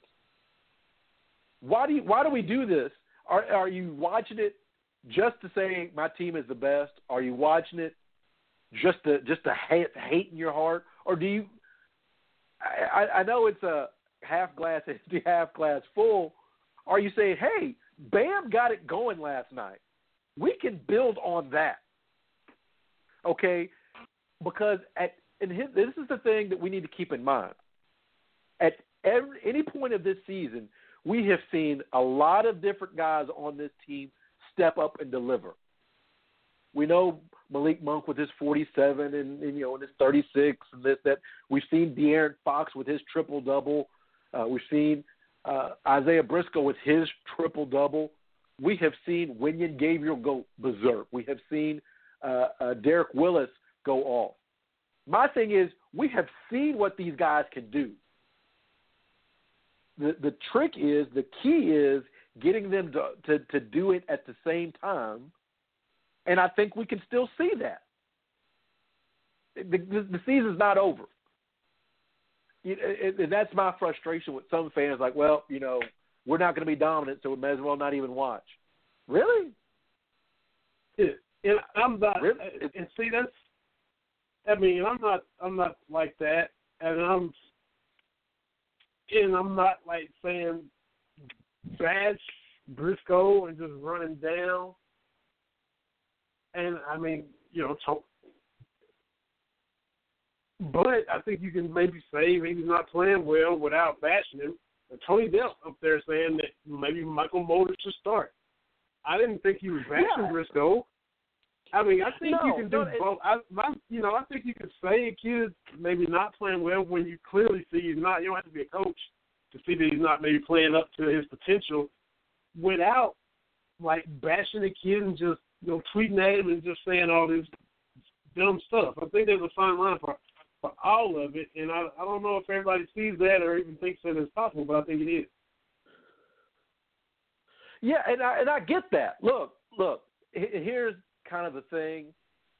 When you say I'm part of the Big Blue Nation, I'm a Kentucky fan, look, I would be overjoyed if Kentucky won every game by 20 points. I would be overjoyed if Brad Calipari got to come in and hit a three, to give us that 20, 30-point win. I want that. I get that. What just gets me is sometimes people get in they get in this negative kind of spiral, be more of a devastated fan than the next person. Look, when Kentucky loses, nobody's happy about it. I'm not, right. I'm not thrilled when they lose. Or, you see some of the guys, make mistakes that they've been making all year. That doesn't make me happy. Right. But there's no need to say, hey, Briscoe's having a tough night, and this one's got, well, he doesn't need to play at all, and this season is on Briscoe, and he's ruined this. And they go back and forth in this Twitter spiral of, right. I wish Briscoe never came here. I mean, it gets that kind of escalated. When you can just say, he's having a rough couple of games. I mean, you can say, he's missing layups and he doesn't know nearly hit. His jumper is every time he pulls up for a jumper, it's an adventure for everybody. You can say that. Okay, right. I'm okay with that. Yeah, but when he gets it on the wing, he walks a lot. He takes that he goes to fake left and go right, and he travels and shuffles his feet a lot. And so we can call it like we see it without just going crazy with it, and that's kind of what you're seeing. People just not letting go and just, like you said, Twitter spiral. You can say that without spiral. And social media is bad. Yeah, I agree with you. I agree with you, Vinny. because I tweeted out last night, or maybe it was Saturday. Maybe it was Saturday against Georgia. De'Aaron Fox got off to one of the, from a point guard standpoint, a pretty awful start.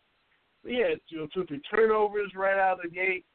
Then he, gets his second foul, like 10 minutes left in the first half. So he never got into any kind of flow at all. And then you see him, just kind of play through it. And then the end of the game, he's repeatedly just going to the bucket, getting fouled, and knocking down free throws.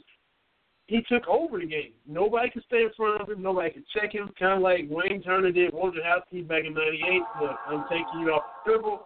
There's nothing you can do about it. And he still was able to impact the game in a positive way. I think, from a mental toughness standpoint, he took a step with that. I'm going to fight through this bad first 30 minutes of this game that I've had and still do what I need to do to help my team win.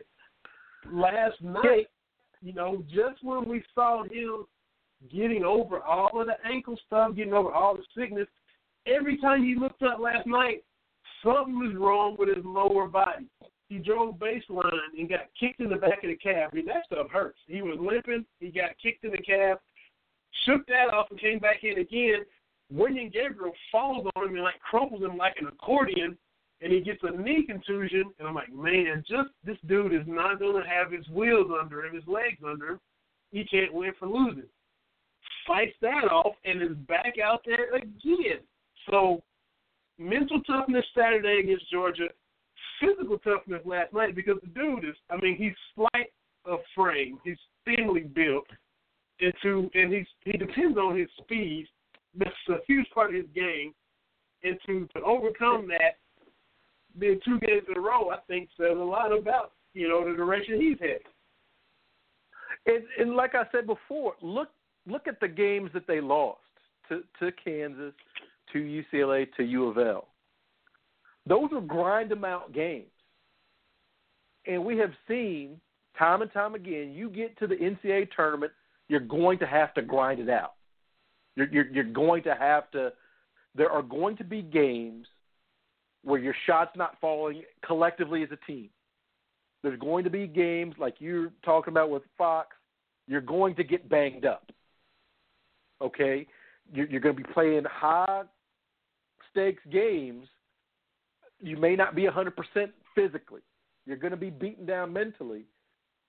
These guys, and I know the competition, we can talk about that, but real game life situations against Georgia the first time, they should have lost that game. They still lost that game terribly and still came back and won. And games like last night, I don't think we have seen the team collectively play well in a while. But they've been able to gut out games at Alabama, at Georgia, even at Missouri. Again, put your asterisks on it. Those teams probably aren't making the tournament. But Cal can say, heading into Nashville, heading into wherever they go in the tournament, look, you're not hitting your shots. Malik is not going to carry us tonight or what have you. Yeah. We can still do this. And he can say, right now, we've had a lot of close games against subpar teams. We've had close games against very, very good teams. We can finish this. We know what we need to do. And it comes down to having a point guard, just like you were saying about Wayne Turner. If you've got a point guard in March that can say, no one's going to keep me out of the lane, and have the ability to do it, that is a huge weapon. We have seen it, again, Marcus Teague when he figured it out. Brandon Knight when he figured it out. Aaron Harrison, that was the tweak in 2014. We have seen it. We've seen it with Wayne Turner in 98. We've seen it against us with Kemba Walker and Shabazz Napier at UConn. We have seen it. Yeah. A point guard that can get into the paint and break a defense down that it's worth its weight in gold. We've got that this year. We had it last year with Tyler Ulis, only this year Fox has got weapons. Again, I've said it before. We have seen Wenyen Gabriel and Derek Willis at the 4 both get hot. You give them those corner threes, I'm confident heading into March. Bam is more active. That's a good sign come March. And again, I have said, I'll say it again, I still think we're going to see Malik Monk put on another show. I have a feeling he's got a game or two he's going to show out in the postseason. I still feel good about this team. And we can talk about their flaws. Hey, nobody's heading to the big dance as pretty as they want to be. We're all going to have pimples. We're all going to have, that hair that won't lay right. This is that year. This is that year. I don't think it's wide open, but when you start listing out the 5 or 6 teams that can win 6 straight games in March, Kentucky's on that list. I still feel that way. But if you've got Fox that has figured it out through the bumps and the bruises and the sickness and the fatigue and all that, if he's got it figured out heading into March, whoa, buddy. Whoa. That's a good sign to me. And now we've got Bam engaged, like you're saying. Now he's facing up. Now he's able to get the ball quickly out of the double teams. Uh-oh. I like that. Maybe this team, they were some slow learners. Maybe it's coming together a little bit slower. But I still think our ceiling is higher than just about anybody else in the country. That's the way I'm looking at it. And they may just get to the Sweet 16. I don't know. I feel this team can go at least to that second weekend, and then who knows what happens. And sometimes, you just got to give the other team credit. Like you mentioned, some of these point guards Kentucky's run up on in the past, Kemba Walker, Shabazz Napier. Kentucky won both games against Georgia. And you and I love to talk point guards. You got to put J.J. Frazier in that category. That's a bad little dude. 37 or whatever Saturday after Maton went out in Athens. He had 20-something in Rupp Arena. The pick and roll, he was just having his way. He would come off the screen. He was changing speed. I mean, he's quick anyway, but there were times where he would come super ultra blazing quick. There were times where he would kind of slow it down a little bit. There were times where he split the little double team and went through the middle. There was a time when Bam came to kind of hedge, and he just put the fifth gear, blew right on by and got the layup of the potential chance for and one. The 30-footer he hit at the end of the half with Monk right all over him that cut the lead to 2. I mean, this is a bad little dude. He got a little Travis Best in him from back in the day. He's left-handed like your boy, Kenny Anderson, who we kind of maybe need to try to get over here one of these Wednesday evenings if he's willing to do it. Lamar Peters at Mississippi State, little freshman. He's like a freshman version of J.J. Frazier. He had a good game against the Cats. Thankfully, Frazier is a senior. We may see him again in the SEC tournament. After that, won't have to worry about him anymore. We all remember Devin Downey back in the day. The kid from Missouri last night, Terrence Phillips, I think he had a career high. He had 22 last night. It wasn't so much in the pick and roll as him just popping threes on it. But, some of these little guards are good. I mean, we are happy with Fox. We have a good legacy of point guards under Cal. And prior to that, Wayne Turner, Anthony Epps, Cal Macy going to keep on going. But some of these other guys we run up against are good as well. You said you got to tip your hat to what J.J. Frazier did and some of these other guys Kentucky's played. Yeah, and the thing is, it's okay, Kentucky fans, to say other teams of other players on other teams are good. What they say on what they go back what Tony and Mike say on PTI. there are coaches on the other side, right? Yeah. They scout. They there's whole coaching staffs that look and game plan and look at film and figure out how to attack Kentucky on both ends of the court. And those teams, again, look, I know they're not the best of the best, but they're still quality players, quality coaches that figure out how to put their team in a chance to win. What I like is we have been competitive with the up and down UCLA, with the free-flowing Kansas game, and here we are grinding it out to teams that are kind of slowing it down a little bit, because that second-round game, or even that first-round game, depending on the seeding, that's what we're going to see. We're going to see nobody's going to get the up and down like UNC did. Nobody's going to do that. I don't think we'll see that. Teams are going to pack it in.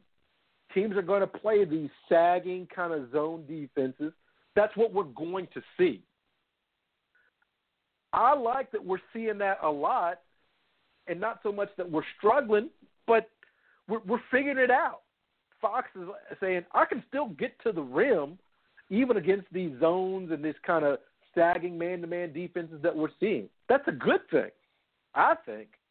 So I'm still encouraged by what I'm seeing, but I don't want to get in one of those negative spirals. It's okay to say, hey, the team is struggling, and they were, but right now we're winning. You win on the road in the SEC, you take it, and you come back home. That's pretty much how it goes. Saturday, I don't want to say must win, but this is the chance for the Cats to really show some pride against the team that really, really embarrassed you on national TV. This is a game where they've got to come out. They can't come out flat. I think I agree with Tony Delk. If you put Mulder into the starting lineup and bring Briscoe off the bench with a little bit more focus, and every coach that's ever coached anything will tell you the bench is a heck of a motivator. And if Cal, and I don't know if he will or he won't, but putting Briscoe on the bench, sending a message, you got to come focused. Because the last couple of games, the one thing I will kind of say is the Cats have looked flat when they've come out. There's no reason to come out and be, 8-7 against Mizzou and to be kind of back and forth with Georgia. Come out, make a statement.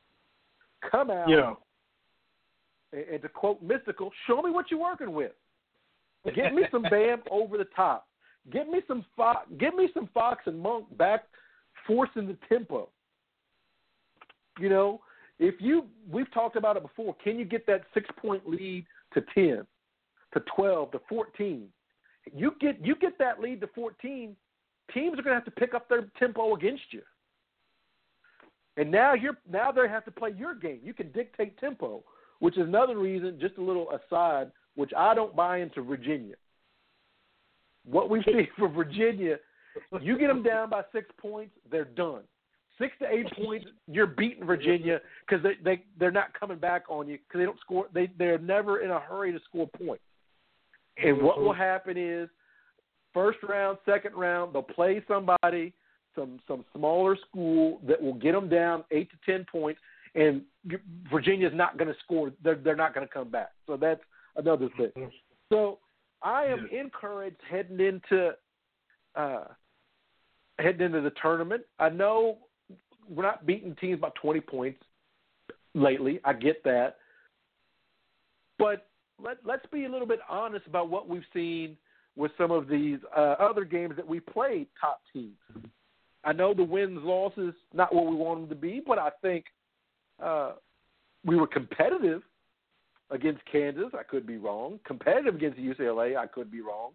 I was at the Louisville game, and that one felt fairly competitive until Monk's 3 hit the front iron. I thought it was a pretty competitive game. So I'm not as concerned as some of our other fellow fans are. Yeah.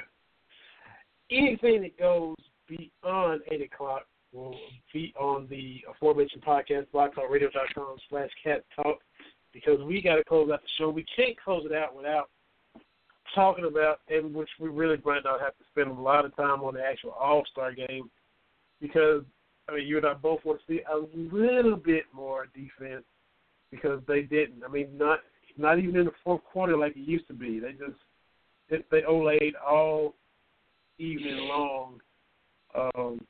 I found myself hoping it would be close in the fourth. I was pulling for the West, but I didn't want the West to pull away because I was like, West is close, and they'll start D'ing up. But they ended up pulling away, and, you know, it was already kind of decided before we had a chance for a possible crunch time. So it was kind of a replay of last year. Still my favorite All-Star game of them all. Baseball is distant second. We both know that, you know, I boycott the Pro Bowl, haven't watched one in like 25 years. So that weekend is I still look forward to it. Maybe they will tighten it up. Maybe the players will kind of try to D it up a little bit. I still want to have fun and not have to worry about being super serious, but D it up a little bit, contest a little bit here and there. Well, what rubbed me wrong was not really wrong, but they're not even crossing half court. You know, yeah. It's just that's kind of okay. This is at least all 10 guys need to come into the front court. But that being said, you know, I can't remember who it was I retweeted that said, okay, for everybody that says the NBA doesn't play any defense, this is what that would look like. You know, if the NBA didn't play any defense all the time, we would have 190 every game out. If what you say about the NBA is true. The thing I like about these guys are ridiculously talented and gifted. They are. I think we need to see a little bit of reinvention on some of the events. The dunk contest, I think it's lost its luster. We've had some great moments here recently, but it's I mean, Michael Jordan kind of made his name on the dunk contest and still competed. And your man, Dominique Wilkins, we haven't seen that because we haven't seen, you know, the LeBrons get into it. And then you see him the next day in the All-Star game, and some of these run-out dunks he's on, you're like, okay, well, why aren't you doing that Saturday night? So I think there needs to be some revamping that, but it's a great event. I still say, as far as All-Star games go, it's the best. You know, that may be like, you know, being the tallest midget, but I still think it's the best. I'm glad that Anthony Davis got his MVP there in New Orleans, and Jamal Murray on Saturday night showed out. Yeah. You know, he was out there with Trey Lyles, and Cat was out there, and Devin Booker. I'm telling you, like I said earlier, next 3 to 4 years, we're going to see some guys really make that leap. Definitely. Yeah, it was Jamal Murray out there, you know, drawing the bow and arrow. So that was fun. And you know, I was a complete homer, but I picked my guy, former Pelican, current Rocket, Eric Gordon, to win the 3-point contest because he knew that arena better than anyone, having played there when he was healthy for his years in New Orleans. So he's not loved anymore because he's moved on, and like Jim said some things on the way out. But you know, I was just pretty confident that he was going to win. He's been in a nice little groove all year long. First time in the contest, got that first round out of the way. Had to go to overtime, but it didn't matter. He was able to win. So from a Rocket standpoint, I was pulling for Eric Gordon, and good to see him win. In addition to being proud of all the UK guys showing out. My thing, the music, you know, music, R&B, hip hop, and NBA have been merged together for years. You can't have one without the other. Hard to like one and not the other, vice versa. You know, some people, you know, tweeting and complaining about the intros taking too long. I was loving it because they did the history of basketball. So this what this whole weekend is about. We've been watching this All-Star game since we were kids. Then you throw in the Roots doing the intro, Questlove on the drums, Tariq on the mic. The Roots can do no wrong. So you got the Roots doing the intro. They could have took 3 days to do it. I'd have been fine. I'd have just, start the game, whatever y'all finish, y'all take as long as y'all want. So I was cool with all of that. My, I don't know, gripe, complaint, difference of opinion was with halftime. John Legend he's all right. I don't just love him, and he's had a great career, been around a long time. I think my favorite song is probably still Ordinary People. That's the song that, in my opinion, like put him on the map. Some of his other songs I don't really care for as much, you know what I mean? But he's a great performer, good career. Him and Chrissy Teigen started a family. That's great. But I just didn't think he was the right choice for halftime because you needed something a little more up-tempo. Like, just let's pump the crowd up a little bit, and I just thought he was a little too mellow for the halftime of the NBA All-Star game. Yeah, and remember, the All-Star game, when you talk about R&B and hip-hop music, my favorite rendition of the Star Spangled Banner is Marvin Gaye at the '83 All-Star game in L.A. Yeah. Where folks, you need to YouTube that. He turned it into, I mean, it was a soulful ballad that hit people clapping and swaying by the end. Now, the side effect was a lot of people thought they could do their own version and were terrible. But that's what the All-Star game is you get that vibe. The intros are what they are. I mean, for mine, the intros, I think of the NBA All-Star Game and the MLB All-Star Game. That's part of it. That's part of the pomp and circumstance. Is you get that. It hasn't always been this kind of grandiose, but as the world has evolved, and but the All-Star Game has always had some little pomp. It's an All-Star Game. It's the NBA game. The players are more accessible because they're just wearing tank tops and shorts. Essentially, you get to see them. You get to. And there's more of a. I mean, you don't really know them, but you kind of get a better feel for them when they're playing. So I've got no problem with that. I would have liked to see a little bit more upbeat halftime show. I'm kind of a John Legend fan. My dad, God rest his soul. You referenced the song "Ordinary People." He called it the paper plate song because he said in his mind it sounds like John Legend saying we've got paper plates or something. So there's a little funny side note to that. But the All-Star game, it is what it is. I just would like to see a little bit more. Hey, let's just get back instead of just trying to dunk all over the place. I would have loved to have seen that.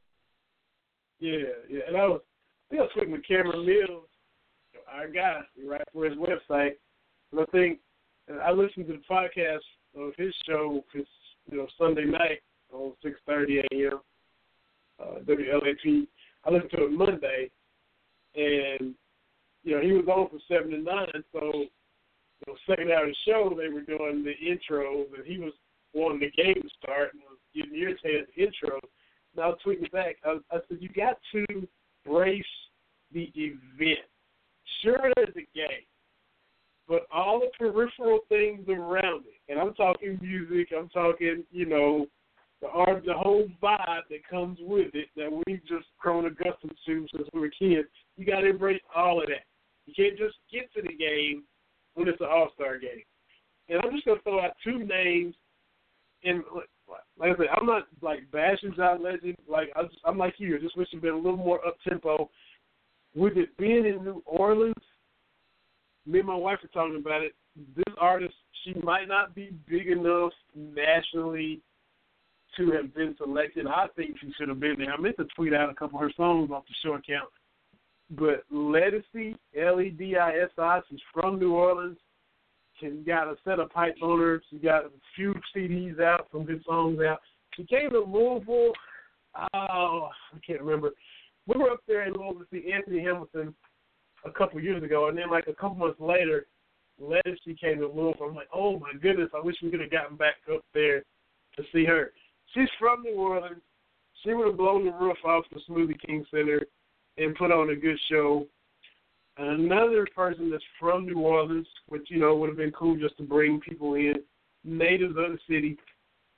And he actually did perform when Kentucky played Louisville in the Final Four. Of course, most of us were anxious about the game and weren't paying attention. But Trombone Shorty was playing, coming back from commercial. He'd be out there playing in New Orleans, playing jazz, playing kind of upbeat swing jazz. He is great, kind of a newer jazz artist. Hey, they could have brought out Wynton Marsalis, too, and let him do something. Those three, I think, could have been kind of incorporated into it and still had John Legend, but they didn't. So that was my little, wish they could have done that different. Just had to throw that out there. Could have had Master P and the 504 boys come out as well. They could have made them say, We saw plenty of Master P in the Celebrity Game. Now that was enough. Buddy. That was enough for Master for me. It was cool that he brought little Jarius out, the little boy that has the liver disease, and they let him play, and he made a shot. And the little kid's personality is just larger than life. He wasn't a bit phased that he was on national TV, that he was hanging out with these celebrities or anything. He was just talking to Draymond Green like he talked to a little fellow 4-year-old. Cool that Master P brought him out. But, Master P, DJ Khaled, we've seen plenty of them guys lately. So, we didn't, I can just pop in that CD if I want to hear him do anything.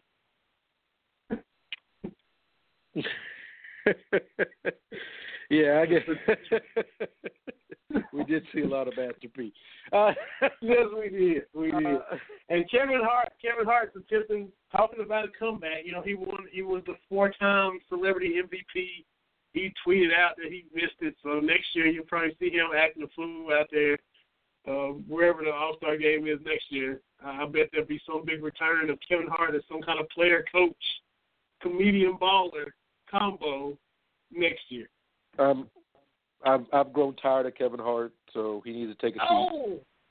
Oh, wow. Kevin Hart shade from Teddy Brown. Oh, my goodness. Yeah.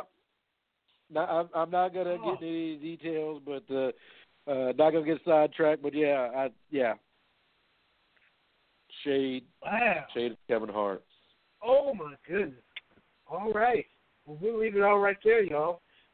Kentucky and Florida play Saturday. I'll just move right along, and we'll all be looking forward to 2 o'clock on CBS. And we appreciate everybody listening now. Boy, just TV Kevin Hart shade. But like I said, Kentucky can avenge their lone bad loss of the season at Rupp Arena, 2 o'clock CBS. It should be a pretty jazzed up Rupp crowd. This is for the SEC regular season title, essentially, because if they finish tied, Kentucky wins, they have a 1-game lead. If Kentucky was to lose and Florida catch up with them again, Kentucky would still have the tiebreaker. So, like you said, for the 11th time, that's what Kentucky's trying to do. We're all looking forward to it. I appreciate you coming on as always, and I even appreciate Kevin Hart shade that you ended it with. Of course, we appreciate Jim Eichenhofer for coming on with us, because he is going to be in high demand for the next few weeks because, like I said, New Orleans, all eyes are on New Orleans when it comes to basketball. NBA is watching New Orleans. Everybody's excited about this trade. My Rockets will be the first up to play against Boogie and AD together tomorrow night in New Orleans. So, look, I love them to death, but I'm pulling for Houston. But after that, I hope they go on a nice little run after tomorrow night. I understand. Great show. We covered a lot of ground tonight. As usual, we had a lot of stuff to talk about, so I'm excited. Yes, we look forward to seeing y'all next week. I'm going to have to throw some more music out there. I had something I was going to ask you at some point. I've thought about it the past couple of times, but it'll hit me again between now and next week or the week after that or something like that. But keep tuning in. Hope you keep enjoying what you're hearing. We got some more fun guests, as we always try to do, coming and lining up down the road. So stay tuned. Keep up with us on Facebook and Twitter. TV, have a good evening. Everybody else listening, have a good evening as well. We'll see y'all this time next week on Cat Talk Wednesday. Benny Hardy, former man Cherry TV Brown. This is Benny Hardy. We'll see y'all next Wednesday. Brown and Hardy Radio Network, blogtalkradio.com.